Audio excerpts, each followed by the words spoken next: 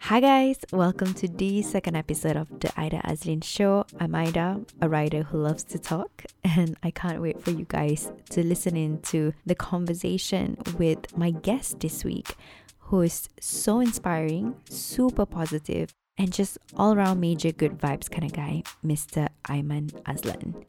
Aiman is a youth mentor with one mission: to inspire responsibility in the youth, and he does this by crafting content that inspires them to help them design a life they want, to build unshakable confidence, and to prepare themselves for a committed and romantic relationship. Ooh, but honestly, guys, we covered so many things in this episode. We spoke about body issues, we spoke about marriage, fatherhood, the importance of talking to oneself. Yes, that's the thing. And I even asked him if anyone has ever called him out to be so annoyingly positive, because he's just so positive. You gotta listen into the episode to hear his super wise answer. And we also shared a movie recommendation. Side note, both Aiman and I cried watching this film, so you guys better check it out. And basically so many other things, and I'll let you guys listen in. But before that, here's a quick shout out to AA Plus, the proud sponsor for this week's episode, and also the premium membership platform that my team and I have created to help you feel more spiritually, mentally, and emotionally connected every day. It's a good for your soul, easy on the pocket membership program for the constantly curious, and it's packed full of awesome content that will help you be closer to being your best version of yourself, and we'd love for you to check us out. Simply head on over to aaplus.co, not .com, just .co, to get started, and I look forward to sharing with you more good stuff over there. But for now, on to the show. Editor, cue my music.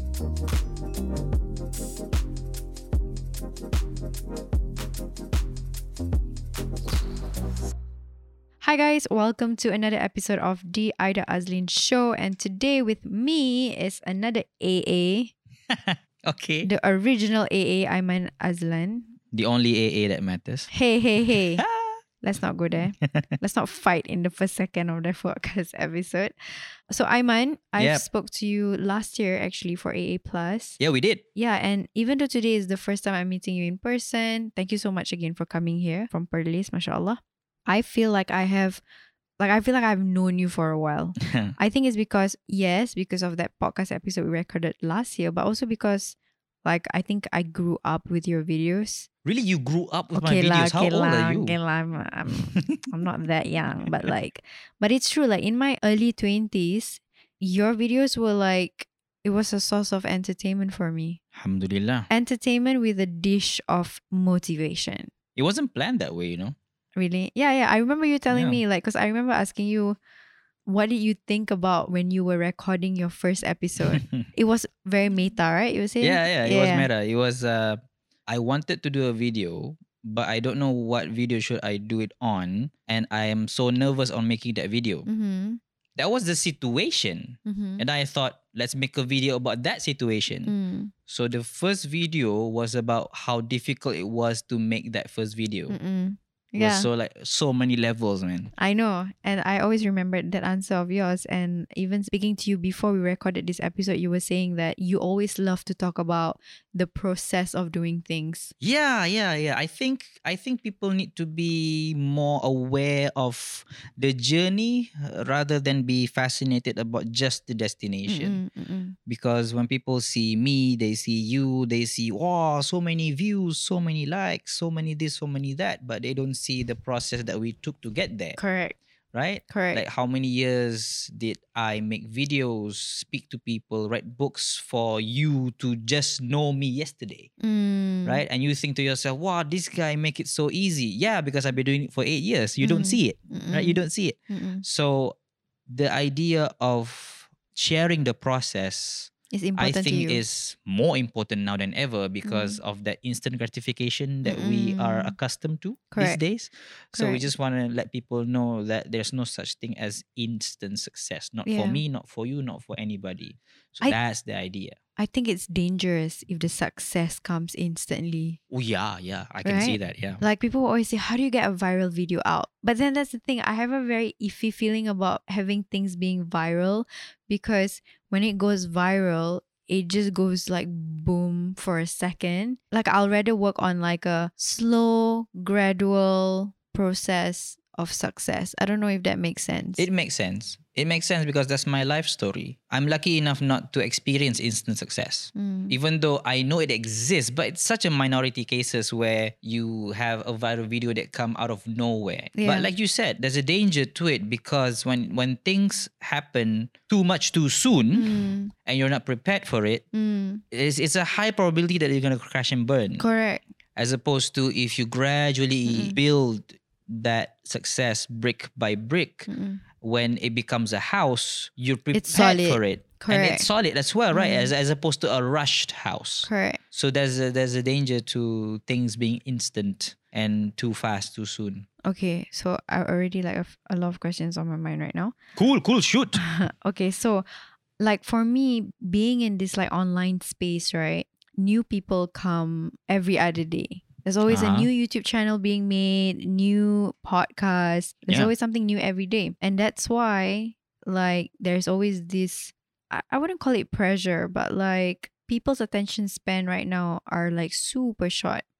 And that's why I love your approach of just taking your time with the process. And I think that is one of the reasons why you could be in this space for 8 years. I think so, yeah. Yeah. Having said that, were there any period in your life doing this thing that you do where you feel burnout? Also, you know what I realized? Yeah. We didn't introduce you. Like I just assume everyone knows you. Okay, sorry, Aiman. Can you like please do the honors of introducing yourself? Okay, 10 minutes in. Okay.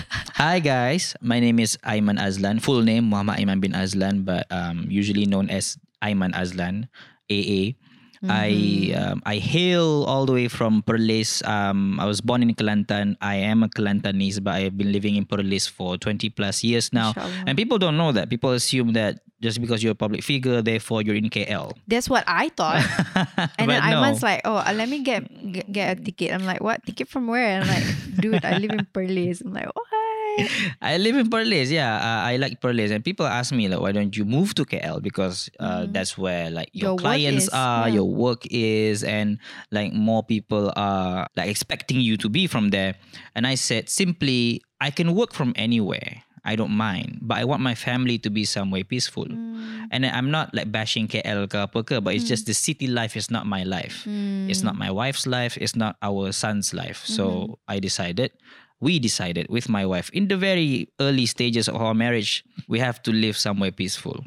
Like Okay. before kids were even in the picture, like I for respect ourselves that. even, because home should be a place where you unwind and should be a quiet place where you just relax and Correct. have peace of mind, right? So that's what we were trying to create. Alhamdulillah, so far so good. Even with kids. It's beautiful. So that's kind of like where I am, my story, and I just want to get that out of the way because people still even to this day, even you assume that I'm from KL. No, I'm not. I work here a lot for shows, for projects, for talks and whatnot, right? But I live in Perlis. I'm happy there, and I even started a kindergarten back in Perlis Perlis. called Kinderkaizen. So yeah, happy. Is that happy, your new happy, baby happy. right now? Your new project? Yeah, it's a Kinderkaizen. big annoying baby. Don't say that. It's a new business that I didn't plan on getting, but it's a business that I saw a necessity for me to venture into. I think because you're a father, you're always thinking about the education of your children. Yeah, well, And there was like a gap there, I guess. I'm thinking about my son's happiness actually. Yeah. Education, yeah, it's a byproduct of it. But most importantly, I'm thinking His about my happiness. son's happiness. And just a bit of a tangent. It's quite weird that I find it difficult to find a place where my son can just play and be a child. You have no idea how difficult it is to just Interesting. find a place for that and that alone. I mean, places that I've checked, they always have this pressure putting on like kids, like 4-5-year-olds. You have to read, you have to write, you have to learn this, learn that. I'm like, chill, I just want my son to play. And because I see a need to have a space for that for my son and evidently for other kids as well, I decided with my wife that, we should do it ourselves lah. Because we were waiting for somebody to start something like this back home. But, we waited for a year and nobody did anything. People have the intention to do it. And I respect that. But it takes a lot to actually do it. So, yeah, it took a lot for me and my wife to actually took the leap and started it. But we're happy that it did. And now it's been wonderful. Alhamdulillah. Alhamdulillah. May Allah bless it and continue to give you and your wife success. So that's my story, ladies and gentlemen. That's me, Aiman Azlan, a father of 2 from Perlis with a kindergarten and also a speaking gig once in a while. MashaAllah. And a few books. MashaAllah. All right. So it's a very selfish reason, but one of the reasons why I got you here is to kind of like learn from you in terms of like, because this is my first podcast series, so-called. And you've been doing podcasts for a while. Yeah. You could say that, yeah. So I want to know your process since you're Mr. Process. How do you like come up with the guests that you want to interview? How did you like decide on who you want to get? Do you stalk them on Instagram? How do you do research? Do you prepare? I want to know everything, your process. All right. So you're talking about couple talk, right? Yes, I guess because that's because that's the one that I did with guests. Yeah, correct. My own show, Be Unshakable with Aiman Azlan, there's no guests. Yeah, there. I want to know the difference also. Yeah. Like, I can't do a show on my own. Like, how do you hype yourself for half an hour?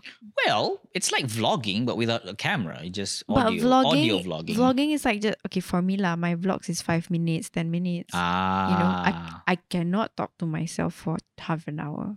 I can't. Practice, I guess. Okay. Practice, I guess. I'm always talking to myself, not in a crazy way, ladies and gentlemen.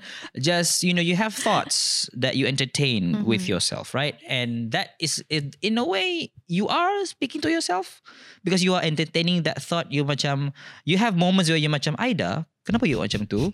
And you're talking to yourself, right? And you're like, well, maybe this is a good idea. I just want to try it out. And then you have this conversation with yourself that could last half an hour in your head.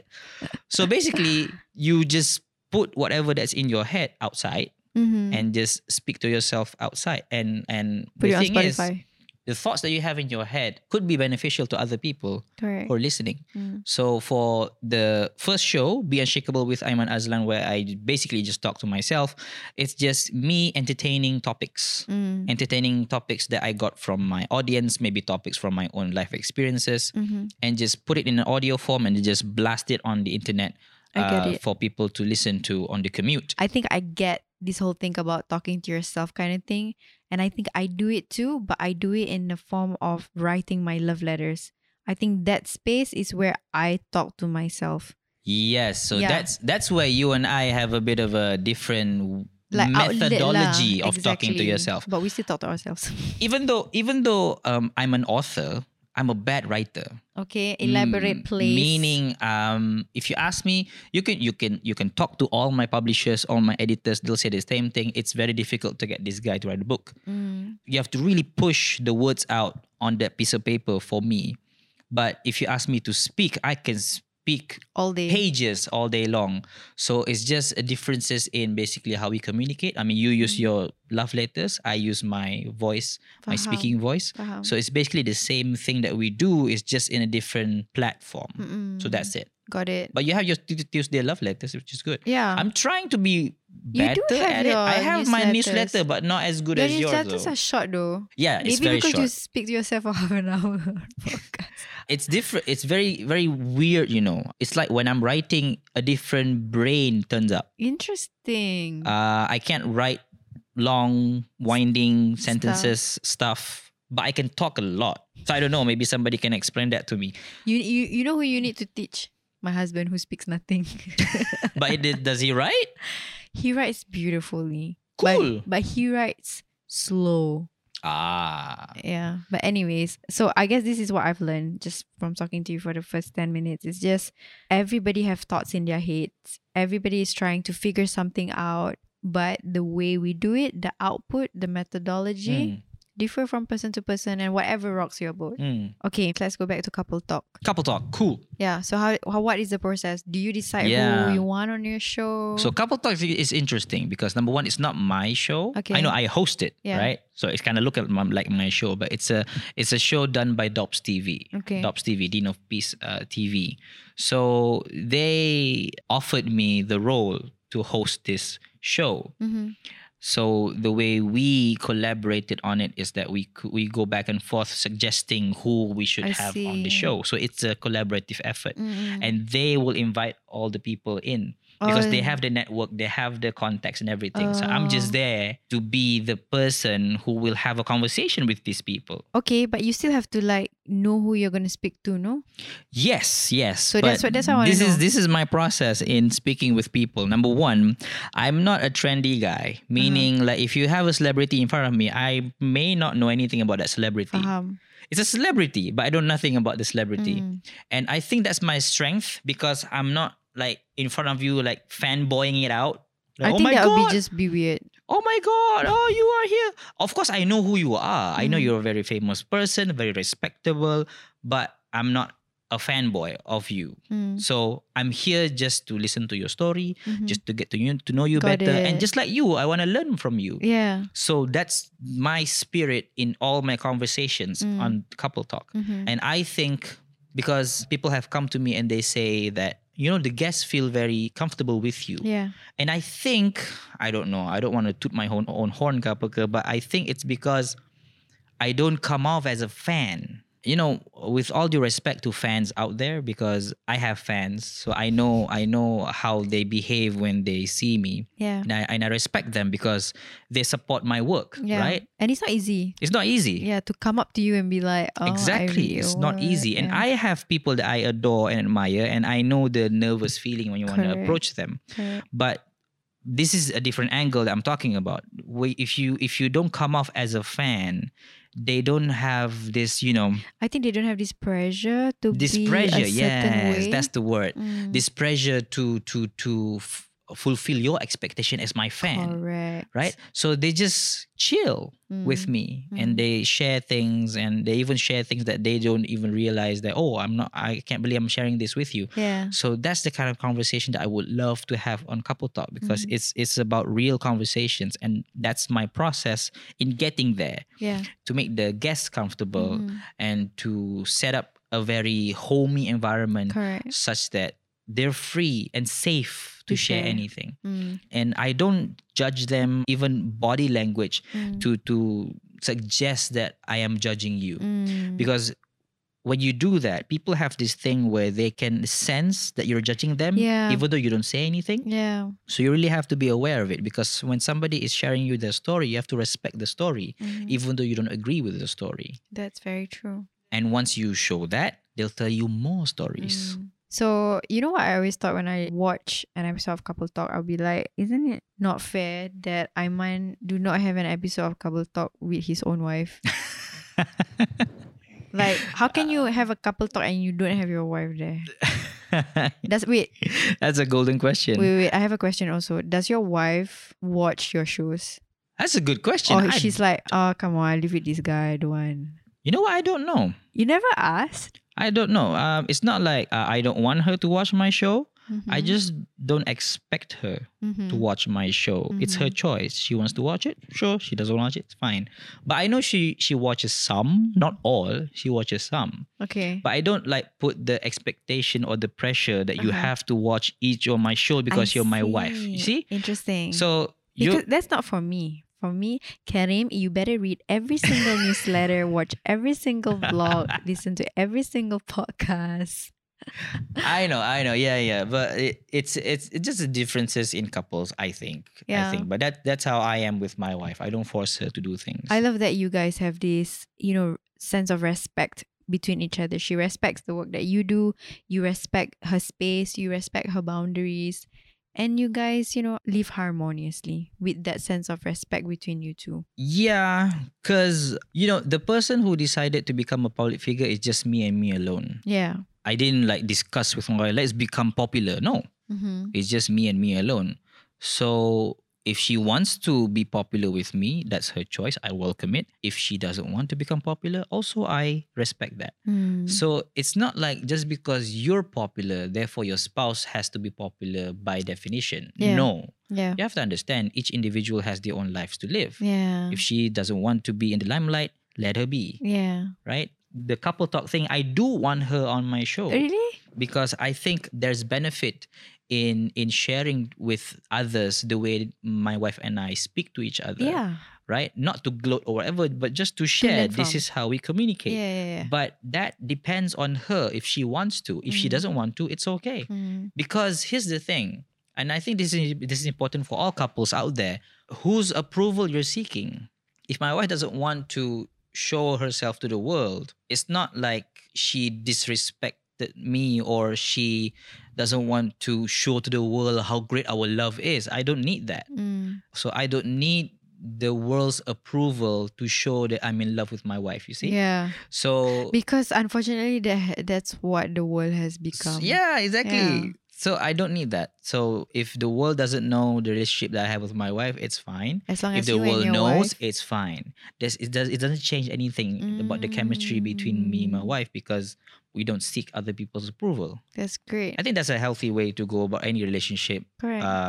For anyone who's listening out there, It's because very, very it true. takes the pressure off, man. Really, you become more relaxed.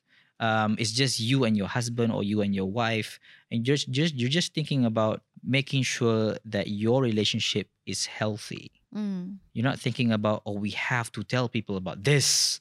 No, you don't That's have so to. tiring. You don't have to. Yeah, it's Yeah. tiring. Why do you want to report to people about? They're not your boss. No need to. Now that you say it that way, makes a lot of sense. I'm talking about boss. You are your own boss. Yeah, in a way, yes, I am. Yeah. Yes. And I want to know, like, maybe you can give an advice to young people who are planning or thinking of being their own boss, doing their own things. Yeah.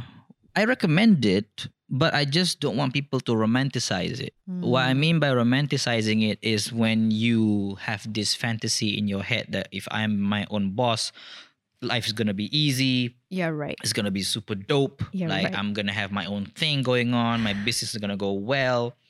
You and I both know that's not the case. The reason why I recommend being your own boss is just one reason and one reason only.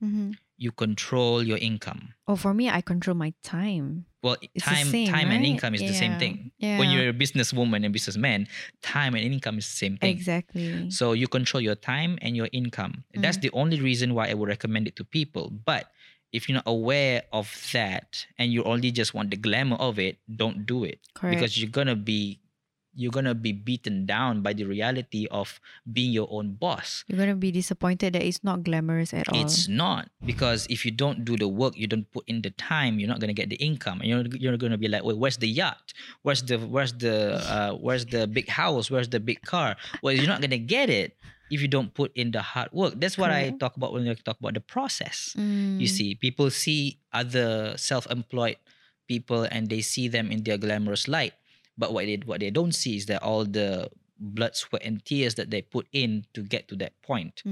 So yeah, I am my own boss. I'm happy. I am fortunate, and I don't want it any other way. But if other people want to do the same, I recommend it. But you have to be sure that you have the guts to do it, basically. Yeah. Because beyond what you see on the magazine or on social media, it's really just hard work. Yeah, it's really hard work. You mentioned blood, sweat, and tears. Do you have a memorable or unforgettable experience where you actually cried? Cried Okay lah, not like cengeng cry, but just like because of like work? because it's so tough.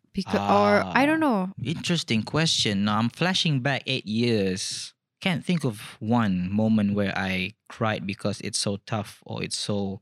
I mean, there are moments where it's tough and it's happy. Moments when you don't have enough cash in the bank. Moments when you can't balance family and work. Oh, there are lots of those moments. You can't balance family and work.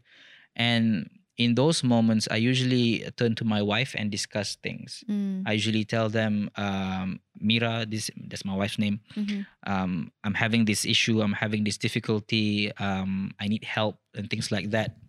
Those are the memorable ones where I reach out for help. Because you gotta understand that to admit that you need help, to ask for help, that's like a moment of vulnerability right there. It is. The thing is, I trust my wife. Of course, you have to. You have to, but it's not something that you do automatically. You have to earn it. And because of that trust, I am comfortable being vulnerable with her. I'm not comfortable being vulnerable with just anybody. For sure. Because vulnerability is you exposing yourself to harm, basically. Because she could easily harm me at that point of vulnerability. You see? But because you trust the person, and this is very important in any relationship, if you don't trust your spouse, then you're not going to be open to share that moments of weaknesses with your spouse. And if you cannot share your moments of weaknesses with your spouse, then who else, right? whom you have chosen to spend the rest of your life with, and share not only the things that people know, but there are things that you share with your wife, your husband, that even your mother doesn't know. Correct. So if that person, you're not comfortable with sharing your moments of weakness, then who else? Yeah. Right? Yeah, those moments are the moments that I remember, because those moments is where your relationships are tested. Yeah. And you can tell what's real, what's not. So yeah, there are moments like that, especially family and work. I'm still struggling with it now. To balance it, right? Balance it out. Like my sons need my attention, my wife needs my attention, I need my attention, and my work needs my attention. But you have to balance all of that at the same time. But that's the reality of being your own boss. You have to, whether you like it or not, find that balance. And I think no one has that formula figured out. It's always like a process of trying to see what works. Yeah, because and what works for me might not work for you. Exactly. Yeah. It's a personalized thing. It's not a black and white where this is what I do, therefore if you copy paste my way, it's going to work for you. Correct. It's not. Yeah. It's not. It's something personalized. You can take principles and ideas from people, but if you apply it to your life, you have to make sure that it fits your circumstances. If not, it's not going to work. That's true. Okay, Aiman, I've always been curious to ask you. So you write, you speak, you have online classes. If you had to choose, which one's your favorite? Speak, write, online classes. If I had to choose, speak. Yeah, because you can speak all day, right? You say. Yeah, that's my strength. The reason why is because when I speak to a person directly. Yeah. As opposed to writing or online class, I cannot see the person. But even with that limitation, I still write. I still do online classes because there's merit to each of those platforms. For sure. But if you ask me for my favorite, it's definitely speaking, because you have that real-time interaction with people. And within speaking, which is already my favorite, right? My favorite part of speaking is Q&A because it's unscripted. Yeah. It's nobody prepares anything. Yeah. And it's something that's on the spot. Yeah, which is why you're great at podcasts. Alhamdulillah. Because this podcast is basically an hour long of Q&A. We have no script. We have no topics prepared whatsoever. But okay, on that note, right, I've gotten a lot of emails from ladies who ask for advice in terms of building confidence when it comes to presentation. Yeah. Because you got to do a lot of that in school. And like we might not know this, but we are always pitching something to another person. I know it comes super natural to you, but like for some of us, Is it though? I mean, if you like speaking and like Q&A, I mean, not everyone's like you, okay? What advice would you give? Well, one thing is that I made it look natural. Action. Yeah, I made it look natural, but it's not. It's not natural. It's something that you build over the, like I said, again, process. So let me just tell you a little bit about my process, because I think your audience can relate. I had, and to a certain degree still have, body image issue. Interesting, right? Yeah. Yeah, you said I'm natural confident, but no. When I was 12, Okay. my friends make fun of me because I have a curvy body. That is so interesting. I would not expect this from a guy. Get it? to have body Yeah. image issues. Are the only I was girls? 12 at the time, standard 6 in Malaysia. So my friends make fun of me. It was like kids, Yeah. at 12. So You I don't think it's bullying? well, you could say that. You could say that. But at the time, you're 12, they're 12. So right now I'm 30. So I'm like, they're kids. Okay. Right? It's something that you shouldn't do. I'm not supporting it in any way, shape, or form. But I understand the mindset. They're kids. Okay. They're gonna make these stupid mistakes. Okay. So I was 12 and they make fun of me because of my curvy body. So Okay. since I was 12, I had issue with my curvy body. Yeah. I cannot keep a straight face whenever you say curvy body. Okay. I'll give you a picture. There are different body types. Okay. Right?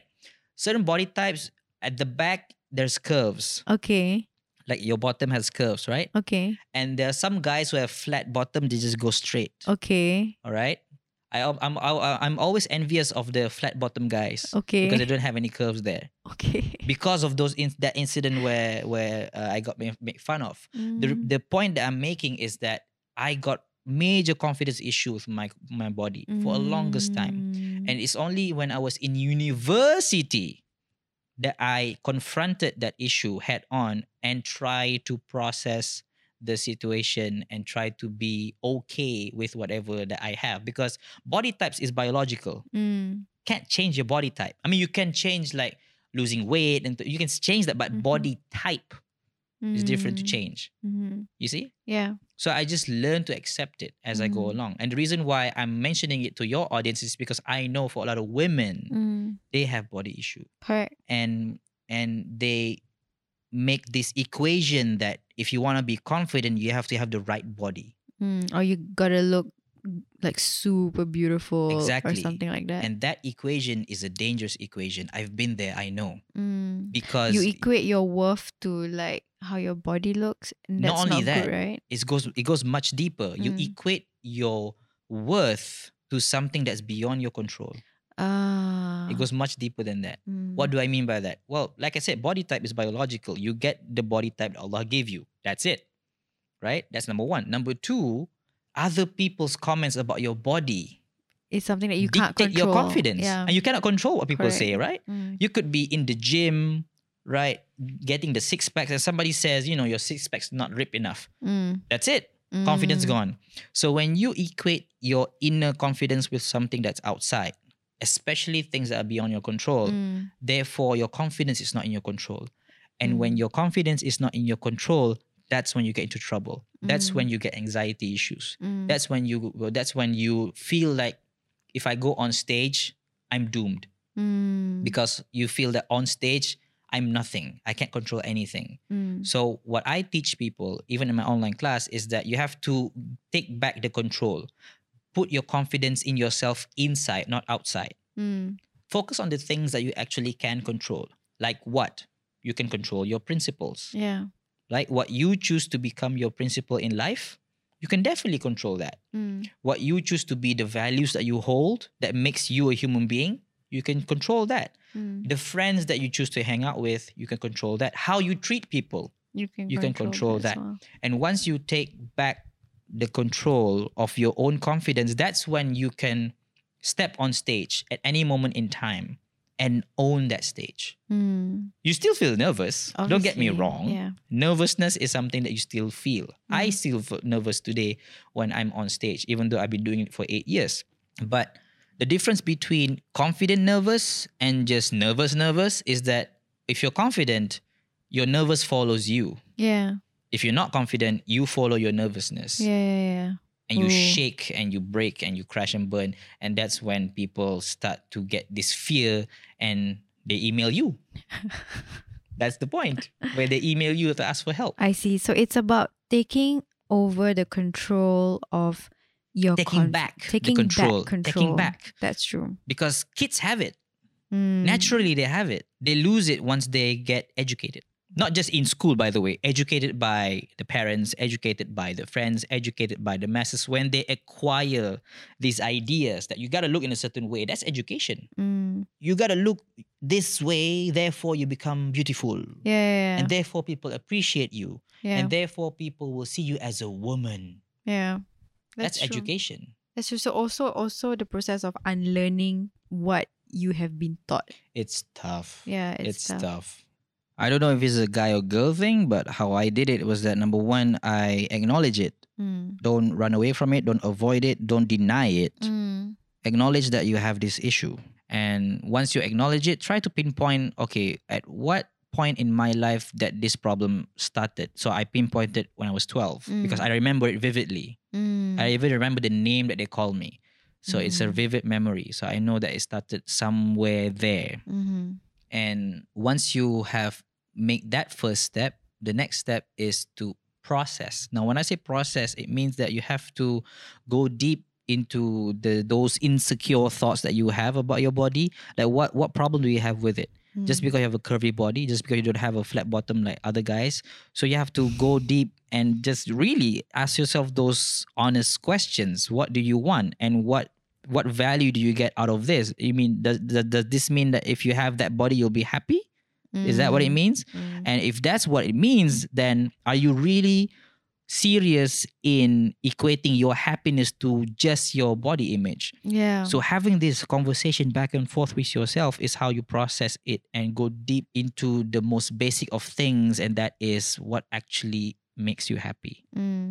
Right? Is it really your body? Yeah, that's true. If that's the case, then your happiness is super superficial. Yeah.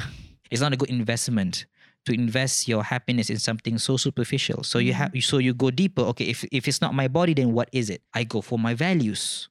I go for my character, my religion, my faith. So when you go there, nobody can touch it. Correct. And once you have go to that depth, then perhaps you can say, I'm okay with my body. Yeah. This is my shape. Of course, it doesn't mean that I don't aspire to exercise or lose weight. No, it's not about losing weight or exercise. It's just the body shape that I have an issue with. So I just be okay with the shape. I can't control this shape. I can go to exercise. I can do eat well, eat better, and so on and so forth. But I cannot control the shape because that's my issue since I was 12. The shape. They make fun of my shape.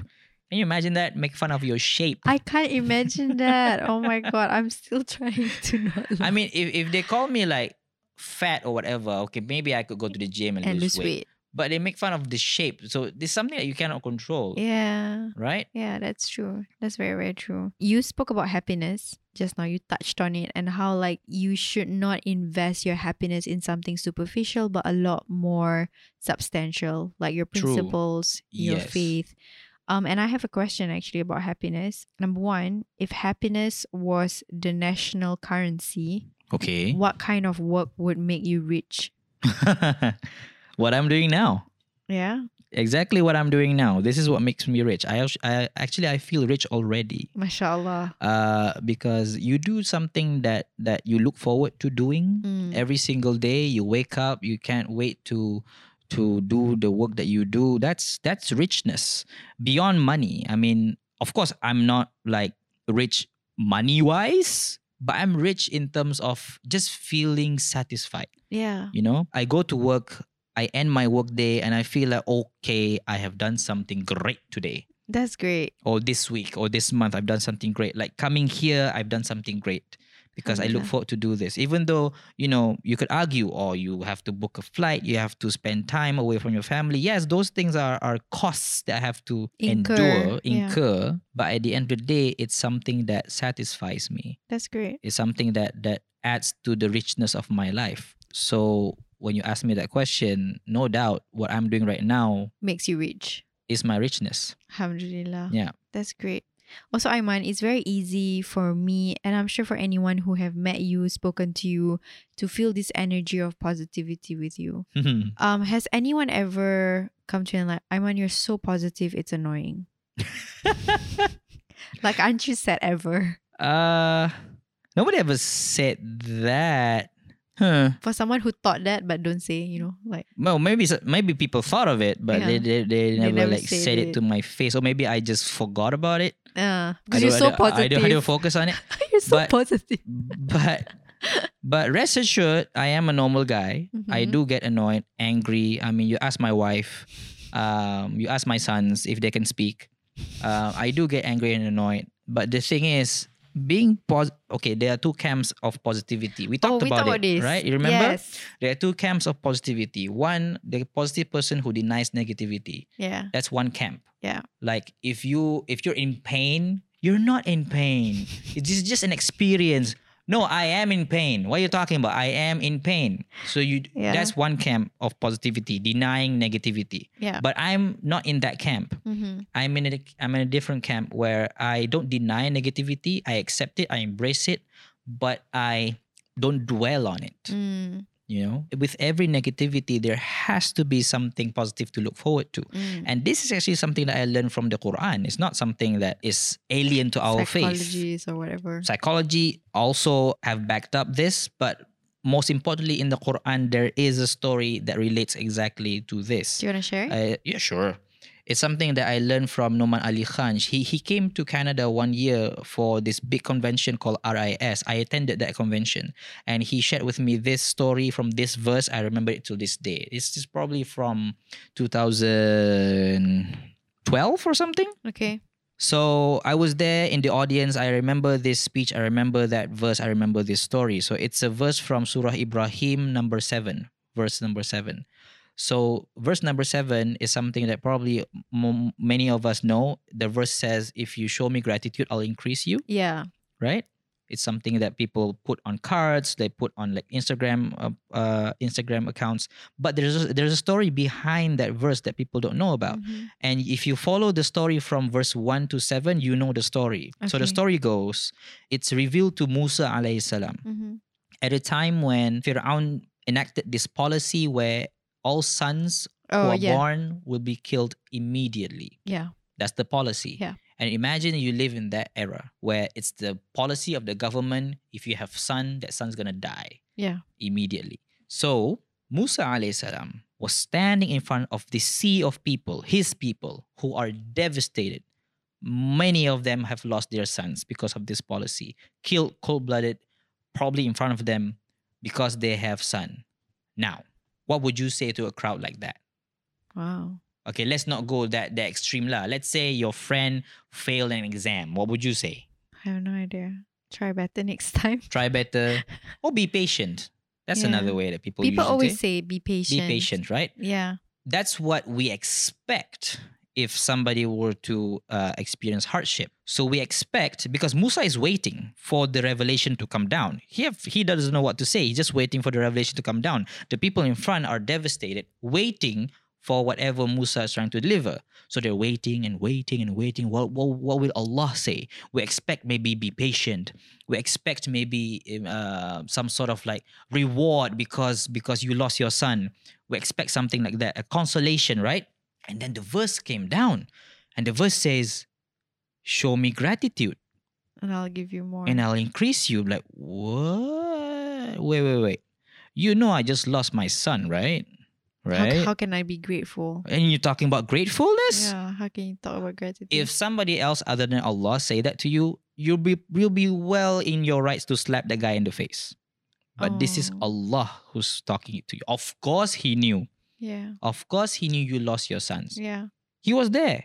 But the point of the verse is not for you to dwell in what you lost. It's But for be you to grateful. look at what you still have. Because that's the key for you to move on with your life. Because that's what you need to focus on right now. Yes, you lost your son.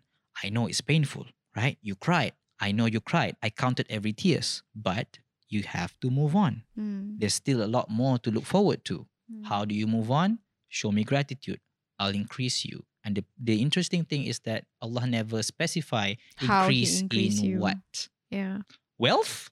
More sons maybe? Oh my God. No I idea.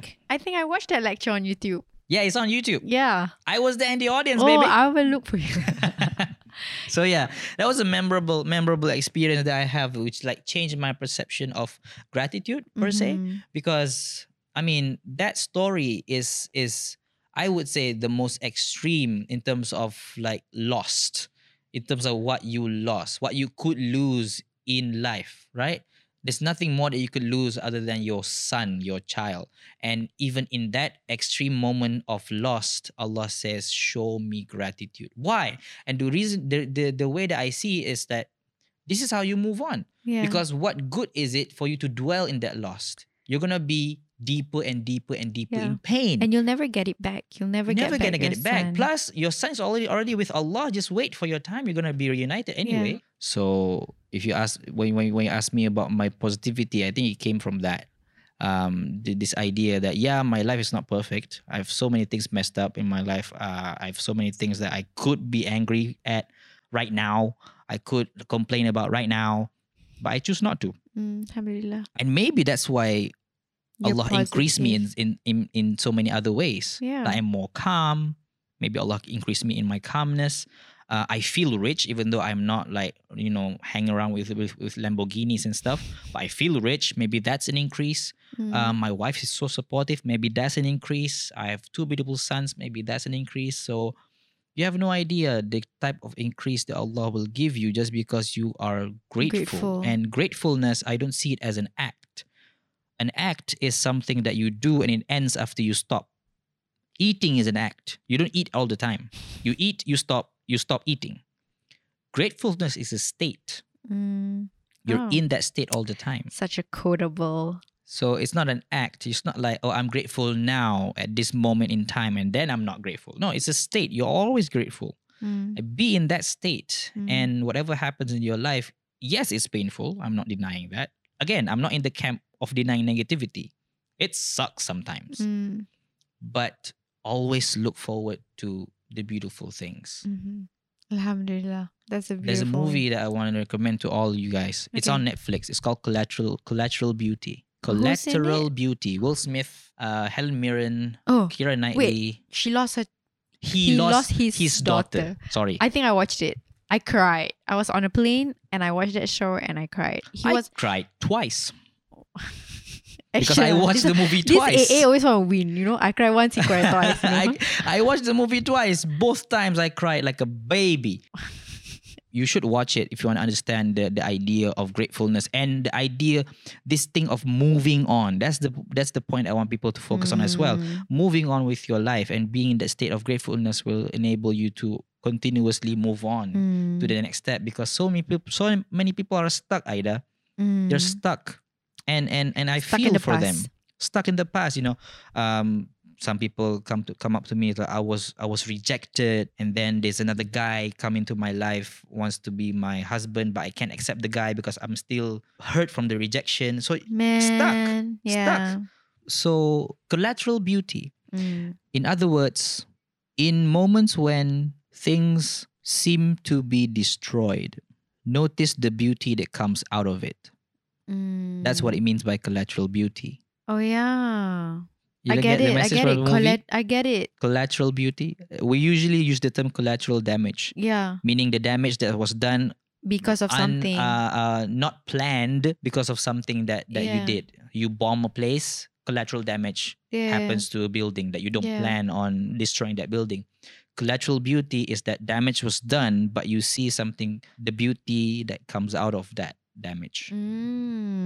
Collateral beauty. I think as a believer, like you know that a hadith where Rasulullah SAW said the state of the believer is always good, right? If something good happens to him. It's amazing. It's kind of weird that a believer is always in a state of good. Yeah.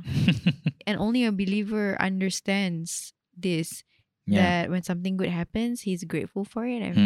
And if something bad happens, then he's patient for it, and that's still good for him. So collateral beauty. I did not think about the title that deeply like you, but now that you talk about it, I realized that there were pretty significant moments in my life where things did not go the way I wanted it to go, but there were a bunch of collateral beauty. Yeah, I just noticed the significance of the title the second time I watched the movie, so I have to watch it again to actually get the deeper idea. Faham. So I didn't get it the first time, so I get it the second time. Got it. Okay, guys, recommended by both AAs. So please watch it. Netflix, please sponsor this episode. Please. I need the money. Okay, so I want to play kind of like a game with you. Yeah, go ahead. It's not really a game lah, but I have like a few questions that I want to ask. Wait, are we at the end? Come on, let's do more. Yeah, because you can talk all day. My editor is like, wrap it up. Okay, kesian editor. All right. Okay, so I have a question. If you could spend a day with one fictional character, who would it be? Oh, fictional character. Yes. Oh, okay. I have to think. Alamak, fictional character. Do you read fiction or mostly non-fiction? Oh, I don't read non-fiction. I watch non-fiction. I watch a lot of movies, but I don't read non-fiction. I read Wait. Wait, What's the question? You got it wrong. I got it wrong. You watch fiction. I watch fiction, but I read non-fiction. Yeah, Got it. that makes Okay, sense. so you said non-fiction character?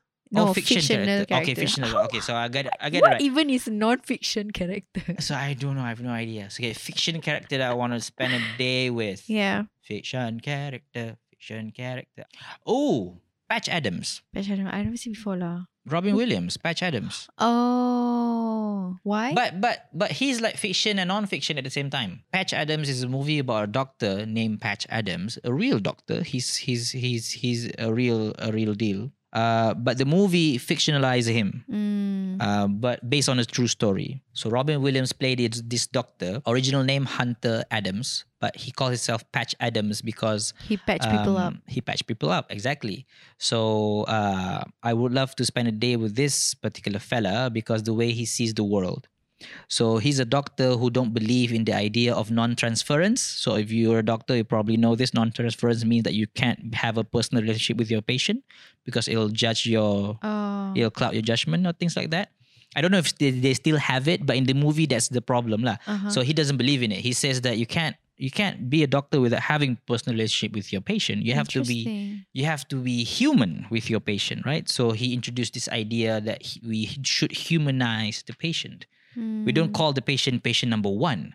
Call them by their name, right? You don't deliver a news to them in like a straight face, like you only have 20 days to live, without like trying to be compassionate. Exactly. Okay, another question I'm gonna ask you. Good. You're having lunch with 3 people you respect and admire. They all start criticizing a close friend of yours, not knowing that person is your friend. Okay. The criticism is unjustified. What do you do?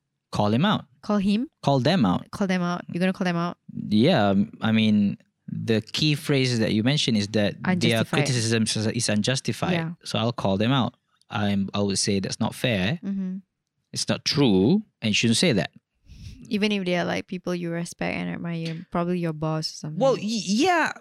Here's the thing about respect that I want people to understand. Your respect for other people should not diminish your respect for yourself. Meaning, when you see somebody you respect, you don't lose respect of yourself, you know? And if you know that thing is wrong, you shouldn't be like... Yeah, you should say it. So I would say it even to my boss, even to my dad, I would say it. Like, that's wrong.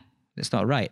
Actually, I did say something similar to my parents. Nothing major. It's just that something. I mean, they're human beings too. So things that I know to be objectively false, I'll call them out. Respectfully, I'll call them out. But I call them out anyway. Okay, here's another question I want to ask you. The last question out of the 3. Do you have an element of merepekness in you? Because everything you say is so deep.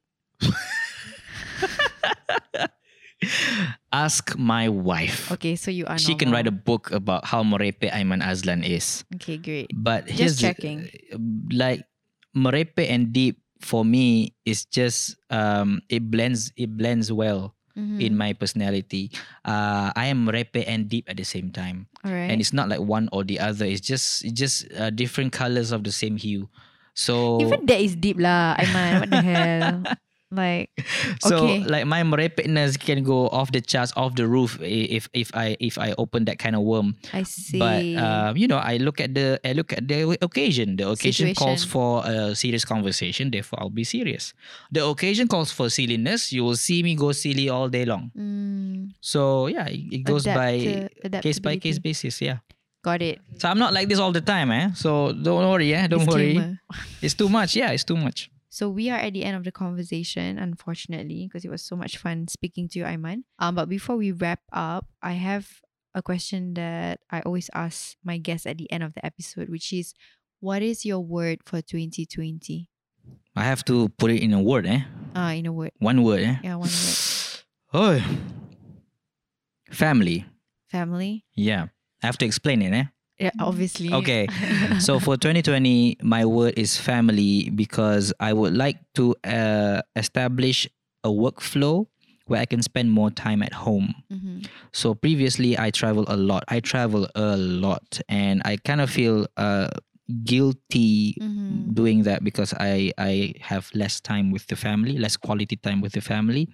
So for 2020, what I aim to do is be more present at home. Mm-hmm. Still working on it, by the way. Not Mm-hmm. perfect.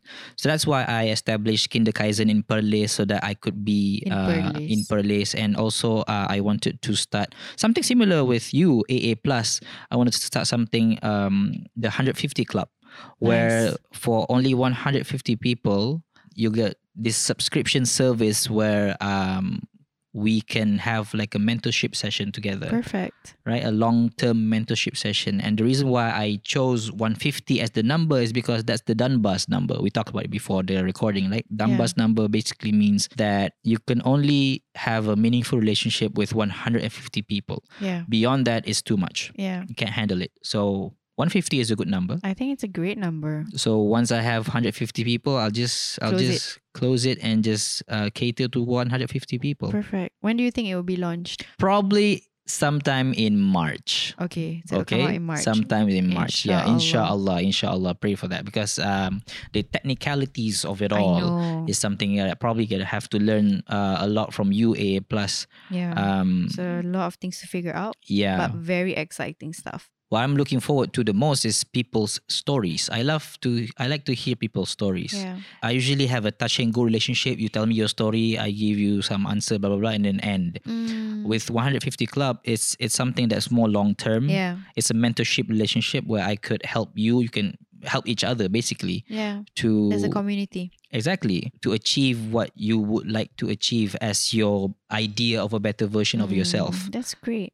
So that's the 2020 vision, and the word is family. I'm doing all of this because I wanna be more at home with family. I think that's beautiful.